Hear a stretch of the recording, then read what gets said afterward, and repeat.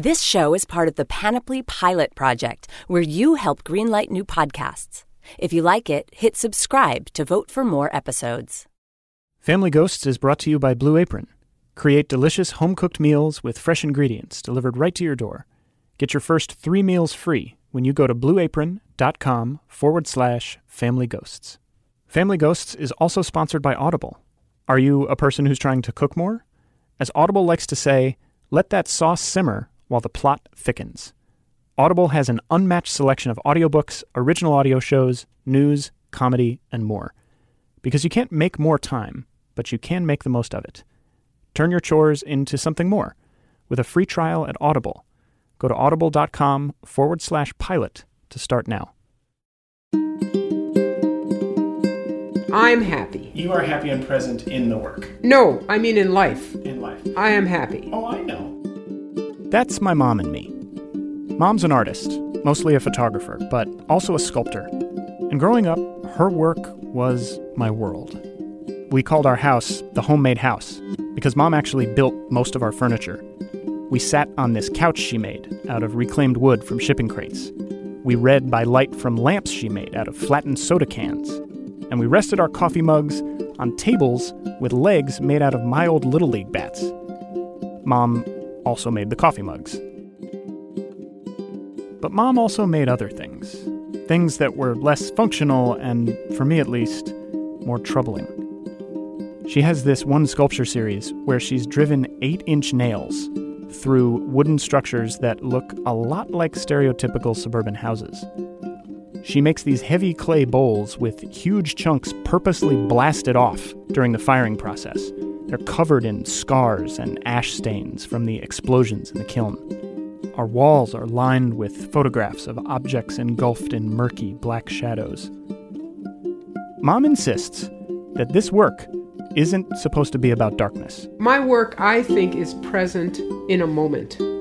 Like that picture in the other room of the bird bath, where the entire universe is reflected in the water. It's like that picture to me is about the entire world. That's so funny to me. To me, it is a bird bath in the shape of a nuclear explosion. And I have always looked at that picture as a serene domestic image made to look like a nuclear meltdown.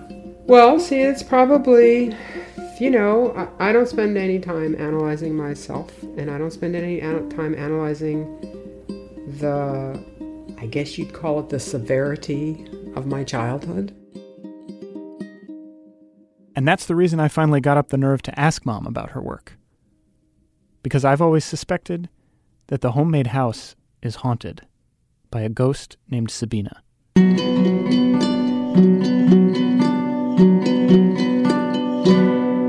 Her name is Sabina Ben Said. She was blind in one eye. She took pills in the morning to wake up and pills at night to go to sleep. She would always wear sunglasses, which of course made her more exotic looking. Good-looking woman, a European accent of some kind. Everybody said, she's bad. Stay away from her, she's bad. She was hot, and she was blonde, and she was French. And I was listening to the radio, and it was staticky, but I know that what I heard was, a fugitive from justice. It was an embarrassment to me. But I don't know if it's true.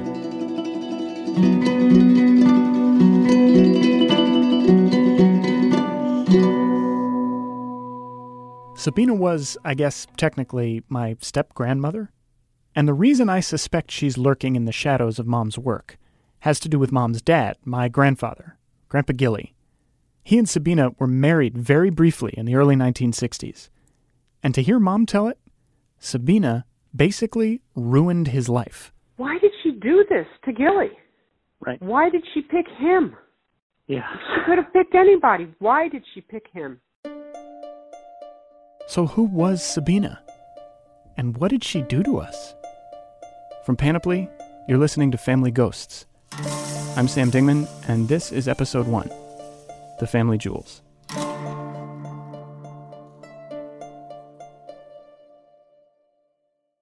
I've never known much about Sabina, all I have is this little collection of intrigues. She was beautiful, people say. Grandpa Gilly was madly in love with her.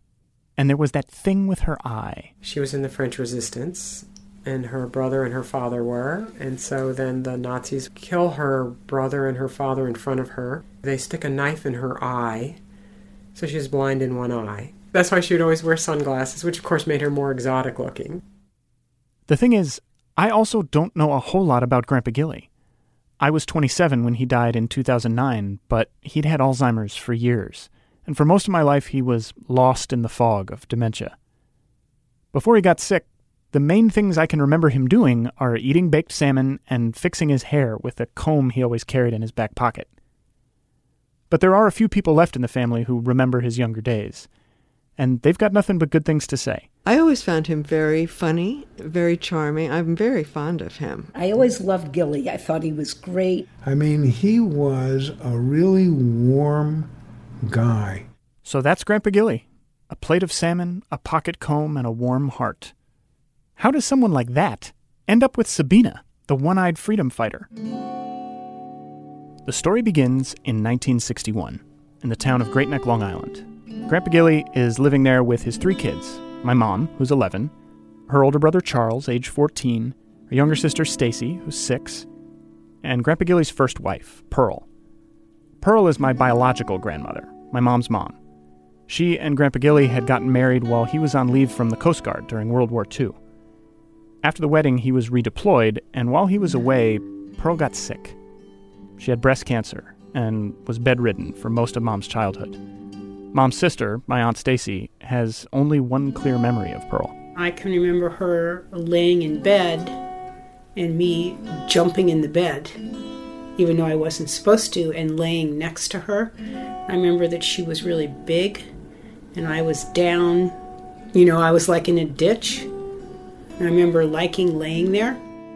And Mom and Aunt Stacy both remember that when their mother finally died, after battling her disease for years, Grandpa Gilly didn't want to dwell on the past. We didn't go to her funeral. Really? No. He didn't ask us to go. Did you feel upset knowing that it was happening and you weren't there? We didn't know. She just left one day, and she never came back. It wasn't just that they didn't get to go to their own mother's funeral. When Pearl left, so did the father they knew.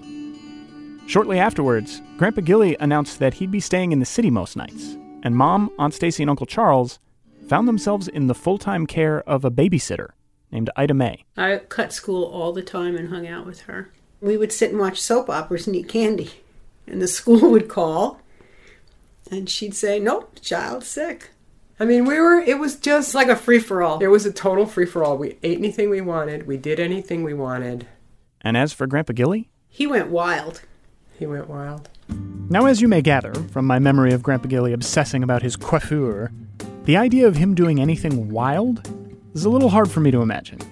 But since the city is apparently where he went for adventure, I decide to see if I can find any evidence of his exploits. All right, so I'm at 37 West 47th Street. There's a gold and black awning with diamond-shaped lights cut into it. I'm standing outside the 47th Street Jewelry Exchange, which is where Grandpa Gilly ran a jewelry business. It was named after me because I was his firstborn child. It was called Charles Jewelers Incorporated. That's the voice of my Uncle Charles, who himself went on to become a jeweler. My grandfather taught Uncle Charles everything he knew about the business, and Uncle Charles had to learn some of those lessons the hard way. This one time, they were at an antique show together, looking to sell off a few pieces. And Grandpa Gilly noticed a nice emerald pin in Uncle Charles's collection. Uncle Charles was hoping to get $4,000 for it, but Grandpa Gilly said, "Give it to me. I can sell it for $6,000. And he did. And he even let Charles keep $5,000 from that sale. My uncle was thrilled that his father had given him such a sweet deal. But Grandpa Gilly wasn't done with the pin. As the show progressed, he went to one of his guys, and he sold it to that guy for $11,000. And then the guy who bought it for $11,000, he sold to somebody else for $22,000. I remember this like it was yesterday, So I kept saying to my father, "What?" And my father said, "Look, here's the way this works. you would have never gotten $6,000 for the piece. You didn't have the connections or anything for it, Move on. Grandpa Gilly was cut in on that $11,000 deal and the $22,000 one. So Uncle Charles got swindled out of his emerald pin. But he also got the message Grandpa Gilly had gotten from Pearl's death. Don't dwell on the past. I walk into the 47th Street Jewelry Exchange and try to imagine Grandpa Gilly here, his hair perfectly combed, reeling from the death of his wife. The exchange is nothing fancy, dusty two-story market with dozens and dozens of cramped booths, behind which are dusty, cramped merchants from all over the world, East Asians, South Asians, Russians, Orthodox Jews. Their languages mingle in the tight quarters, filling the room with a kind of urgent hum as they haggle, hustle, and gossip.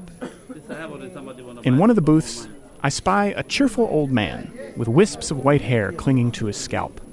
He's chewing on a toothpick, gazing into space. On a whim, I show him a picture of my grandfather. I ask if he remembers Gil Smigrod. So do you recognize this Yes, guy? that's him. Okay, that's my grandfather. That's Gil, yes. Sam, that's taken in here. Now, you see, they remodeled about 10. My new friend with the toothpick remembers that Grandpa Gilly had an amazing reputation as a businessman throughout the exchange. But when I ask if he remembers Sabina Ben Said, he grins. He pulls the toothpick out of his mouth, and he leans across the top of his display case. Grandpa Gilly, he tells me, also had a reputation for something else. He liked the women. He liked girls. Many years after Sabina, Grandpa Gilly married a woman named Yaffa. They were together until he died. She's the person I've always thought of as my grandmother. But back in the early 60s, Yaffa and Grandpa Gilly were just friends. She worked at the exchange as a pearl stringer, and she remembers when Sabina appeared on the scene. Even in the midst of the clatter of languages and the shimmering stones, Sabina stood out. She was half French and half Moroccan. She had wild blonde hair and those sunglasses she never took off. Yaffa knew something was up right away.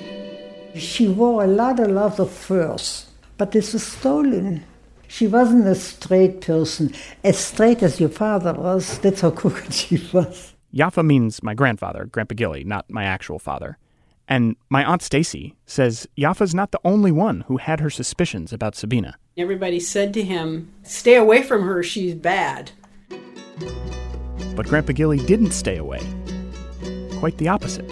He loved that woman, you have no idea. They did things in his booth that I blush even thinking about it. And he's not a guy to show affection. Eventually, things got serious enough that Grandpa Gilly decided it was time for Sabina to meet the family. It didn't go well. It was all horrible embarrassment. It was We humiliating. went bowling with her, It was terrible. and she took the ball and threw it down the aisle, just flung it in the air, and I can remember just, not wanting anybody to see that we were with her. Was she drunk? Was that? No, she was just so young and French and blonde and so obviously younger than he was. It was an embarrassment to me. Now, I'd heard this bit about the bowling trip before. That's one of those things that usually makes it into the anecdotal wine-at-dinner version of the Sabina story. But that part at the end, where Mom tells me that she felt upset about the effect Sabina was having on their family, that part was new. And so was Aunt Stacy's memory of the time Sabina took her shopping. She took me to FAO Schwartz, and she said I could have anything I wanted. And I looked around the room, and I found the biggest doll that I could find. The doll was probably like this big. And I picked the doll, and I brought the doll home. And at some point, not that long after I think I got the doll, your mother Me. beheaded the doll. She cut the head off the doll. I needed it. And she put a noose around its neck, and she threw it over the banister, and it hung there. And there was, and I didn't say anything. I mean, what are you going to say? I wasn't doing it to be mean. I'm kind of worried. I'm not worried, but when I listen to all this, it just sounds like we're so totally dysfunctional. Well, it was pretty, think about it. It's a weird situation that you were in. But nobody said anything. No, right. It was just like, okay. I think it was her way of saying, screw you. I mean, not to me, but to what was happening.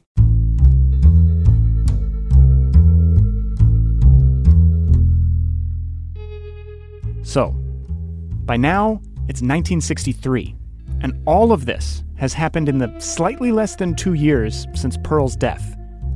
And there's more. Grandpa Gilly has married Sabina in a hastily arranged ceremony, and they're living together in Manhattan, while Mom, Aunt Stacy, and Uncle Charles are still in Great Neck with Ida May, the babysitter. Aunt Stacy is enjoying the free-for-all. Mom's making banister decorations.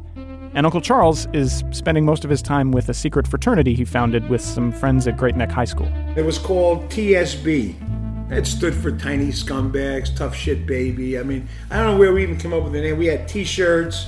And then, just when it seems like things can't get any more chaotic, Grandpa Gilly surprises them by coming home one night. It was late, because he got us out of bed. And he says, tomorrow in the newspaper, it's going to say some stuff. And it's going to be really upsetting. And it's just not true. It was the New York Post, something like that. Mm-hmm. 47th Street wife's jeweler smuggles jewelry. And then name like Smickrod, I mean... Jewelry smuggler. Yeah, I don't remember the exact headline, but it was the big story. It's true. I've seen the news articles. Sabina was a jewel thief, and she was no small-time crook. The FBI came to the house. It wasn't just the FBI that wanted to know where Sabina was. According to the Winnipeg Free Press, in an article literally titled Interpol Chases Blonde, Sabina posted bail following her arrest in New York, and then, somehow, escaped to Toronto, where she was arrested again, this time while walking down the street carrying a suitcase containing $100,000 of stolen furs and gemstones. Incredibly, despite the fact that she'd already jumped bail once, she was released by the Canadian police on another bail payment and promptly jumped bail a second time. Interpol joined the search when Sabina was spotted in Switzerland, but she vanished again, and apparently made her way south, where, according to my Uncle Charles, she began the process of reinventing herself. She went to Brazil, and I understand also that she opened up some kind of a nightclub over there. So, a few short months after losing their mother and having her replaced by a woman with wild blonde hair who wears lavish furs and throws bowling balls around and wears sunglasses all the time, Mom, Aunt Stacy, and Uncle Charles's lives are upended again. It was terrible after that, because that's when the bottom fell out. Because she was smuggling jewelry and he was a jeweler, people thought he was in on it. Grandpa Gilly was terrified of being implicated in Sabina's smuggling scheme. So according to Aunt Stacy, he raced around the house, flinging every piece of jewelry Sabina had left behind into a pillowcase. He drove down to the lake by the library and threw it in there because he was terrified that they would find it on him. It's a passion deal. People do wild stuff. But disposing of the evidence wasn't enough. The damage was done. Grandpa Gilly's reputation at the jewelry exchange was ruined. Nobody wanted to do business with him anymore. He was forced into life as a traveling salesman. He would get up at 5 every morning and drive up and down the eastern seaboard, hawking his modest collection of jade, rubies, emeralds, and sapphires. But while Grandpa Gilly did all he could to distance himself from Sabina professionally, she wasn't far from his thoughts. He used to go down to the payphone on Middle Neck Road and call her at night because our phone was being tapped. And then he went down there to see her. In South America? Yeah. Mm-hmm. Brought me back a blue suede miniskirt. With snaps on it. And that's when, 9 months later, he said she had a baby. Now, when I started this ghost hunt, I knew there were going to be things that surprised me. I didn't know how isolated Pearl, my mom's mother, was from the rest of the family. In fact, I barely knew anything about Pearl. I didn't know about Mom, Aunt Stacy, and Uncle Charles being left alone in Great Neck while Grandpa Gilly went wild. I didn't know about Sabina's escape to Brazil. But I definitely wasn't expecting to find out that I might have a mystery aunt or uncle somewhere out there. The more I ask around, though, it turns out I'm the only one who's not in on the secret. He had a kid over there with her. I think it was supposed to be a girl. I'm not even sure about that. But I don't know if it's true.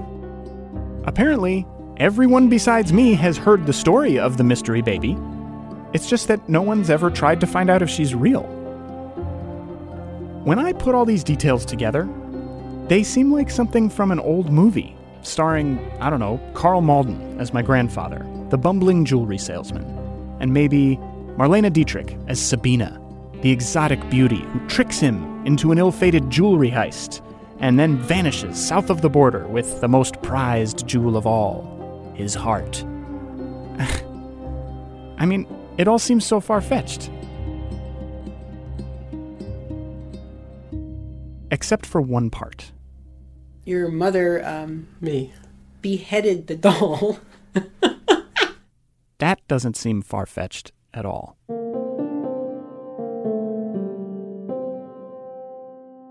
I don't spend any time analyzing myself, and I don't spend any time analyzing I guess you'd call it the severity of my childhood. Remember that birdbath photo I was talking about before? You'll have to take my word for it that it looks exactly like a mushroom cloud. There's something about the softness of the focus and the way Mom captures the dead grass at the bottom of the frame. It looks like everything is coming to an end, right there in our backyard. And the more I think about it, it seems like whatever's ending started with Sabina.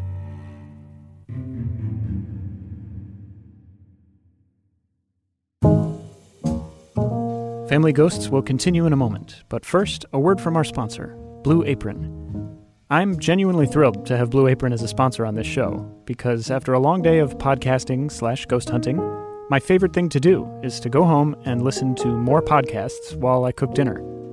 Problem is, I'm not a very good cook, so I end up focusing so much on how badly I'm messing up my dinner that I miss the story I'm trying to listen to. That's why Blue Apron is awesome. Blue Apron recipes are incredibly easy. Each meal comes with a step-by-step, easy-to-follow recipe card and pre-portioned ingredients, and can be prepared in 40 minutes or less. So now, instead of wondering why the recipes I try to come up with myself end up tasting like steamed dirt, all of a sudden I'm zesting lemons, tossing in a dash of spice, which isn't actually a dash, it's a perfectly measured amount of spice that Blue Apron portioned out for me ahead of time. I just like to call it a dash because it sounds more chefy that way. And that's how you feel when you cook with Blue Apron. Chefy. You can choose from a variety of new recipes every week, or you can let Blue Apron's culinary team surprise you. Their recipes aren't repeated within the year, so you'll never get bored. So, if you want to feel nice and chefy while you're listening to your podcasts, check out this week's menu and get your first 3 meals free with free shipping by going to blueapron.com/familyghosts. You'll love how good it feels and tastes to create incredible home-cooked meals with Blue Apron. So, don't wait. That's blueapron.com/familyghosts. Blue Apron, a better way to cook.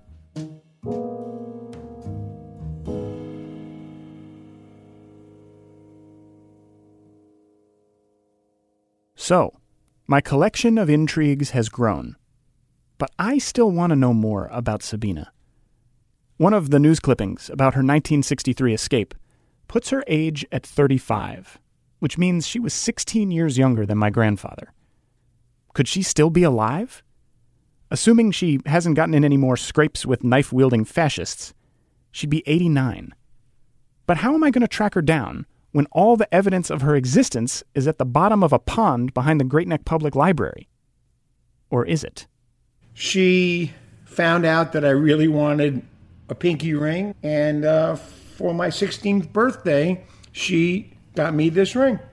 Uncle Charles is telling me this on the terrace of his apartment in Miami, and it's pretty exciting for me to be here. Because when I was younger, I wanted to grow up to be just like Uncle Charles. As I mentioned earlier, he followed my grandfather into the jewelry business. And while Grandpa Gilly's inventory was elegant, Uncle Charles's taste was way more fun.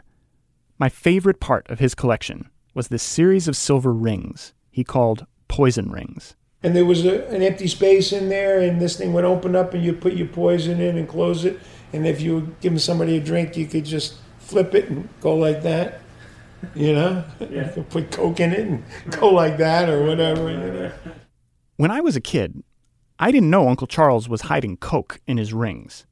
All I knew was that everything about him was awesome. He always carried a leather briefcase, and he liked his pizza burnt.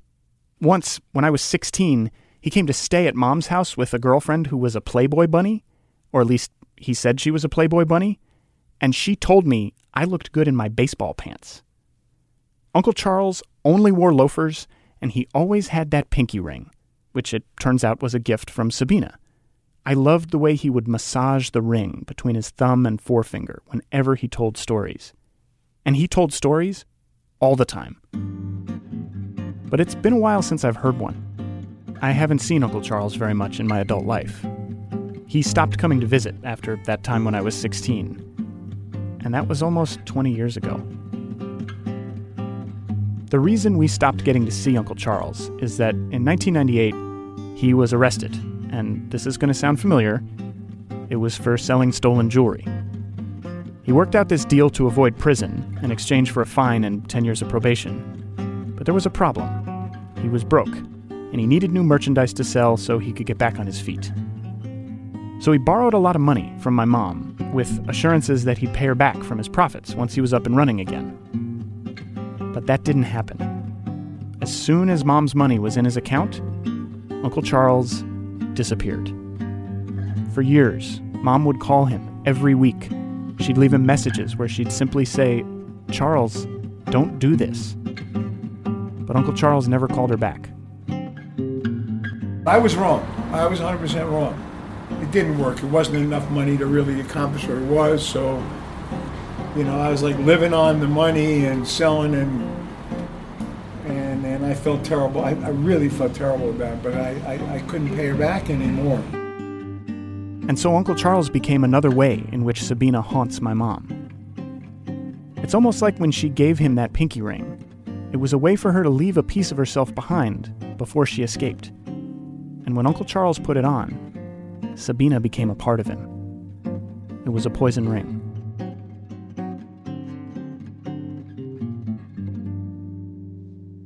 Of course, the pinky ring isn't the only thing Sabina left behind. When I get back to my hotel, Aunt Stacy calls. She wants to ask about my visit with Uncle Charles, but I want more details about the mystery baby. What I remember was he got some contact from the girl, and she had black hair and black eyes, and she wanted to meet him, and he didn't want to. So she got his contact information somehow and called him. Well, you know, it's kind of fuzzy now, but I think she had some men contact him.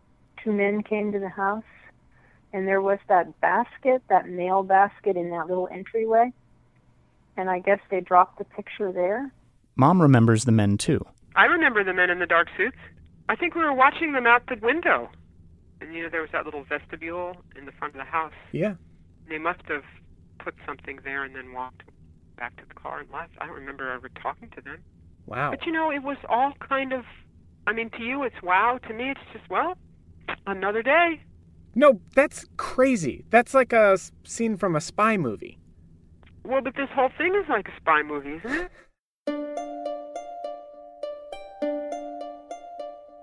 Now, Sabina may not have been a spy, but she seems to have adopted some of their tactics, like sending shadowy men in suits to deliver ominous messages.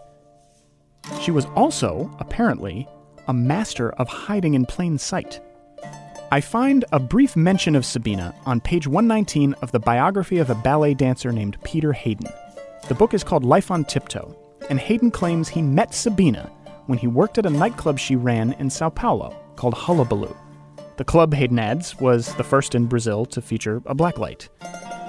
Sabina appears again in the June 27, 1969 edition of a Rio de Janeiro newspaper called Jornal de Brazil, where a brief item on page 12 announces that Sabina Ben Said will be having a cocktail reception for the press at Club Hullabaloo. At the reception, she will declare her intention to file charges against the state for attempted extortion. Earlier that week, she claims, she was on her way to the bank when police officers surrounded her and forced her into a car. They knew about her past, they warned, and demanded immediate payment of $5,000, or else they would turn her over to Interpol. But Sabina refused, daring the officers to take her to Interpol, which they did. She was interrogated, but ultimately released, because, as she gleefully reminds the reporters, even if she were guilty of a crime, she can't be extradited, because she has a 5-year-old daughter, born in Sao Paulo. Sabina's daughter, she seems to be suggesting, has rendered her immune to her past. Meanwhile, back in the present, my girlfriend Jennifer and I drive out to Great Neck to find the pond behind the library where my grandfather threw the pillowcase filled with Sabina's jewels. It's a quiet place, nestled between the back of the library and a row of stately suburban homes with backyards that slope down to the banks of the water. This is a weird place to bring the bag of jewels that are your only physical connection to your wife who's just fled the country. It's pretty dramatic. It's very dramatic. It's an extremely dramatic gesture to come here and hurl a pillowcase full of jewelry into the middle of this pond. I'm just trying to imagine what he was thinking to himself after he watched it, splash into the middle. It's not quite the same as a pillowcase full of jewels, but I pick up a large rock and toss it into the pond. There is something really satisfying about taking something heavy and throwing it into the middle of the water and watching it disappear and knowing that's probably going to stay down there forever. You know, it's kind of like he was hiding it from himself. So he knew that if he threw it, it wasn't just that he was preventing other people from ever finding it. It was that he knew if he threw it in there, he wasn't going to go in after it. He knew he had to move on. Of course, Grandpa Gilly didn't do a very good job of moving on, as evidenced by those late-night trips to the payphone on Middle Neck Road, not to mention the mystery daughter. Back at the office, I send my mom scanned copies of Peter Hayden's biography and the Jornal de Brazil article, and 2 days later, she calls to report that she's made some progress of her own. Fascinating, isn't it? Especially since I don't know what I'm doing on the internet. I mean, I don't know what I'm doing. I don't know. I must have typed in Ben Said Smigrod. And that's when Maya Monica Ben Said Smigrod came up. And I was like, oh my God. So I'm looking now at what you sent me. It says Maya Monica Ben Said Smigrod. El Conquistador product. Sweets and Salgados Finos. I mean, let's be real. How many Ben Said Smigrods could there be in the world? That has to be her. I mean, that has to be her. Later that night, I'm telling my girlfriend Jennifer that we might be on the brink of tracking down Grandpa Gilly's long-lost secret daughter. And I've got a whole plan, I tell her. I'm going to look up business records for El Conquistador Sweets and Salgados Finos. It appears that the company was involved in this dispute with the Sao Paulo Sanitation Department, so maybe there's someone there who remembers the case. Jennifer, however, has a better idea. Facebook. We do a search for Maya Monica Ben Said Smigrod. Okay, so we're scrolling down. Oh my God, look! A woman with black hair and black eyes smiles at us from the computer screen. She's wearing translucent lace pants and a strapless bikini top, and she's holding a Corona Light on a soccer field. But she's in Sao Paulo, Brazil. This is the first indication from her Facebook page that she's in Sao Paulo. I think that's her, Jennifer. Oh my God. Wait. Go down. Yeah. Click on that picture. Amongst Maya's public-facing photos is a shot of her embracing an older woman with the caption, Miss Honey, my mentor. The older woman has curly blonde hair, and she's wearing a trench coat. And in the background, you can see through the windows that it's dark outside. But the woman with blonde hair is wearing sunglasses. While I'm trying to figure out my next move, Aunt Stacy decides to take matters into her own hands. After I tell her about the discovery of the mysterious Maya, she calls to inform me that she has sent Maya a Facebook friend request, and that Maya has accepted. Oh my God. Oh my God. I can't believe this. You got a hornet's nest going here. I ask Aunt Stacy to send Maya a message. All right, so here we go. Hi there. Hi there. Hi there. Oh shit! It just sent it. God damn it. Oh.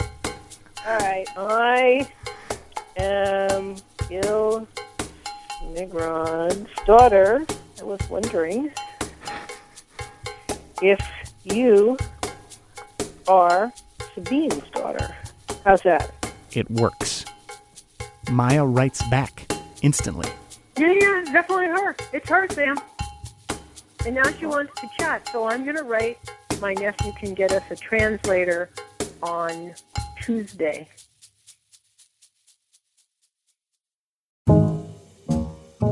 Family Ghosts will continue in a moment. But first, one more word from our sponsors. Our show is also sponsored by Audible, which offers an unmatched selection of audiobooks, news, comedy, and more. Yes, more. Did you know that Audible is also doing original audio shows now? I highly recommend their 6-part series Ponzi Supernova, which is an incredibly detailed examination of the Bernie Madoff scandal, with never-before-heard tape from Madoff himself, as well as lots of previously undisclosed facets of the case. I mentioned earlier that I like to cook while I listen to things, and this story was so engrossing that I actually burned myself on a pot handle. That's the thing that's amazing about Audible. It takes you out of whatever you're actually doing and puts you in this special transportive place. You're living your life, but you're lost in someone else's story. It's really special, even if in that particular instance it was also a little painful. Another selection I loved from Audible was Going Clear, which is the audio version of Lawrence Wright's book by the same name, explaining the history and cultural impact of the Church of Scientology. And it was an example of a case where listening to the book was even better than reading it. I actually read a physical copy of Going Clear as well, and it's an exhaustively researched and complex story that you sometimes get completely caught up in and start flipping pages obsessively because you're craving the next insane revelation.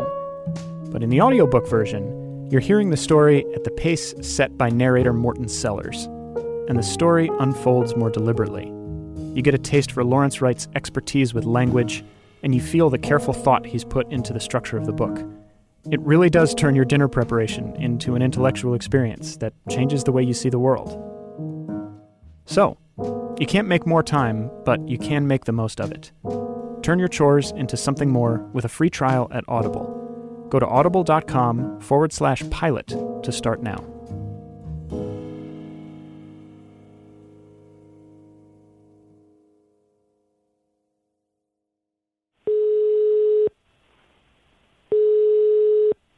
Alô? Alô, estou conversando com a Maya? Sim, Maya Mônica Ben Said. Maya Mônica Ben Said. Stacy, you want to say hello? Hi, Maya. Oh, hi, Stacy. 53 years after Sabina first jumped bail, Aunt Stacy and I are on the phone with Maya Monica Ben Said Smigrod, the half-sister Stacy always suspected she had. I asked Mom to join us too, but she said she thought it would be too much. And now that we're on the phone with Maya, I'm realizing it's a little too much for me. There's so much I want to know, and I'm not even sure where to begin.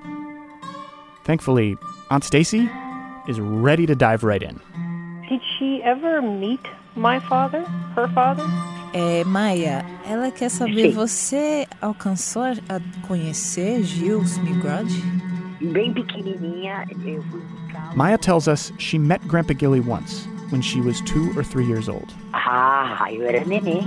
Que ele passava desodorante e fazia assim com o braço. So she doesn't really remember much, but she has one memory. she thought he put on deodorant in a funny way. She remembers him putting on deodorant and kind of waving his arms around to wait for the deodorant to dry. And she thinks he even left that deodorant there at her house.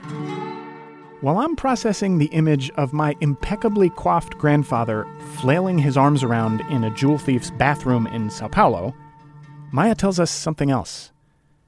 Sabina has been dead since 1994.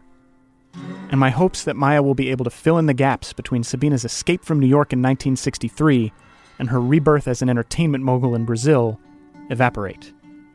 Maya explains that Sabina never talked much about her life before her arrival in Sao Paulo, which apparently led to some puzzling moments for Maya as a child. They lived in a little apartment above the club that she owned or worked at. And she remembers her mom built a false wall in their little apartment so that every time she felt authorities had come to their apartment door, she would hide behind that wall. She said the FBI had come. And there was one day where Maya was a little girl playing outside downstairs. And the FBI came and asked her, "Where's your mother?" And she gave her mother up, saying that she was upstairs in the apartment. I'm sure she didn't mean to. Confusion. Muita confusion.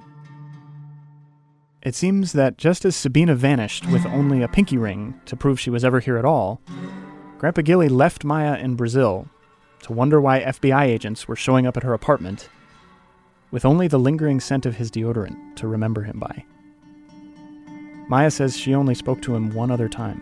When she was about 24, 25 years old, a friend of hers was going to the U.S., so she asked her friend to try to help him find Gil. But when she communicated with him, he asked that she not reach out to him, that he had a family and he had a new life. And she said that she cried a lot because it was very painful for her to hear that from her own father. It was too late. Grandpa Gilly had moved on. She says she imagines that maybe he was a calm man because her mother is muito louca. She says her mother is very crazy, that she has an energy, a spice to her that she imagines Gil probably couldn't keep up with. So in the end, it seems that Maya doesn't know much more about Sabina than we do.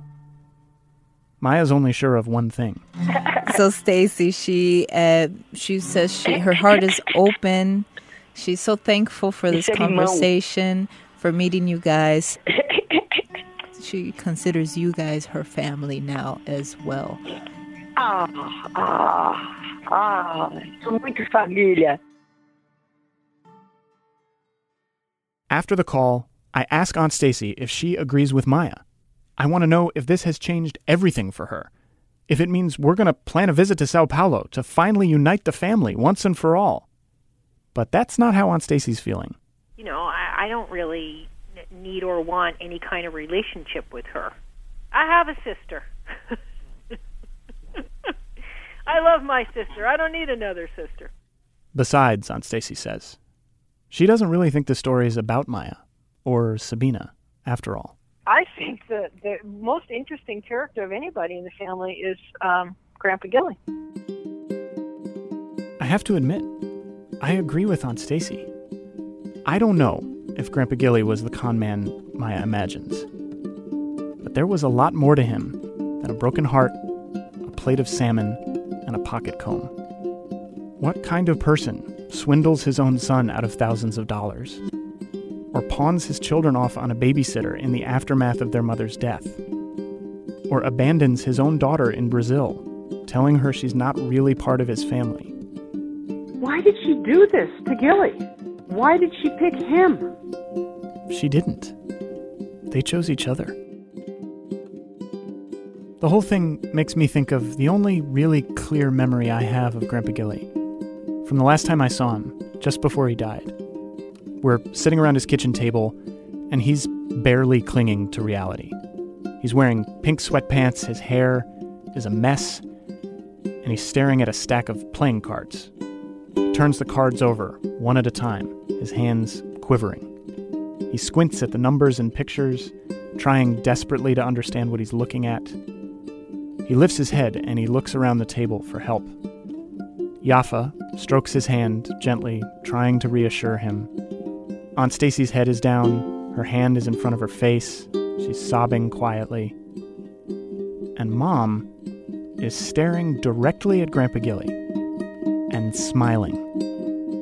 That image has always haunted me. And knowing what I know now about Grandpa Gilly, I wonder if what's behind that smile is spite. Maybe Mom is grinning as she remembers Grandpa Gilly abandoning the family after Pearl's death and thinking to herself, this is what you get.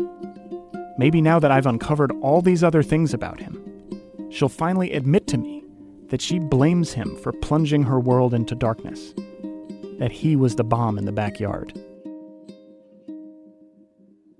I don't know if you remember this, but we were sitting, this was after he got sick, and we were sitting at his table, circular table with deli stripes. Right.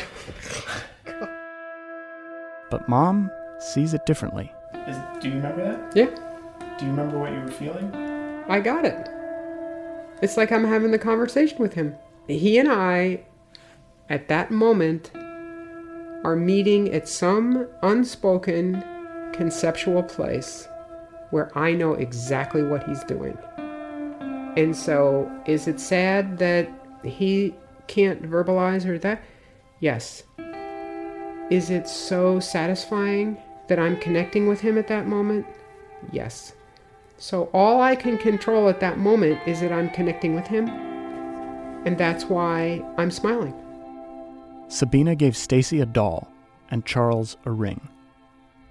Maybe Sabina, whose own vision was so brutally attacked, gave Mom the gift of sight. The ability to look at a bird bath or a disheveled old man losing his mind in a deck of cards and see something else. It's like living in an imaginary world. Because obviously, if I think about it, the real world hasn't been that satisfying, right? And so what I'm standing looking at is not interesting to me. That's what people can see, but they can't see what I can see, which is beyond that. The light or the death or the future or the past or the imaginary. And the ability to make that happen is what I find magical. My whole life, I wandered through our homemade house, full of these structures and objects that look like they're being attacked, wondering why my mom is putting their destruction on display. And now, I have my answer. For her, it isn't destruction. It's magic. I'm the one who sees it the other way. I'm the one who can't move on.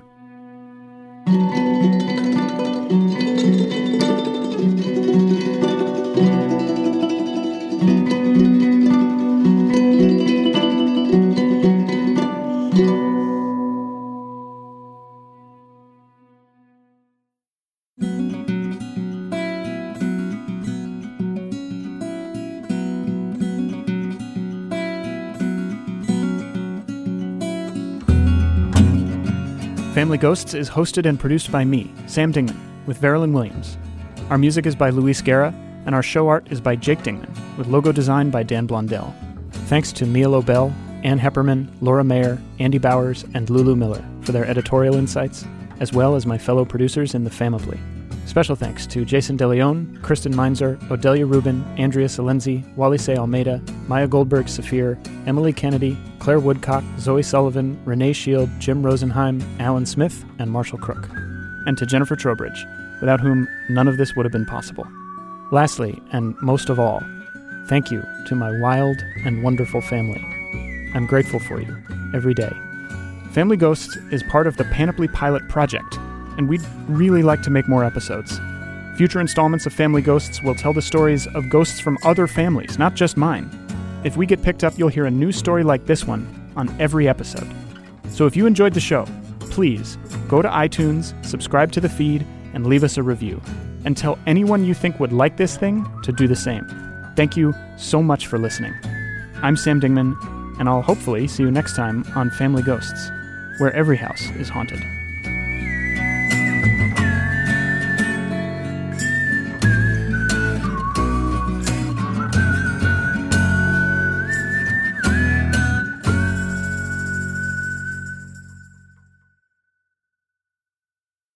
This show is part of the Panoply Pilot Project. Ever wonder how a podcast gets greenlit? Now you get to be part of the process.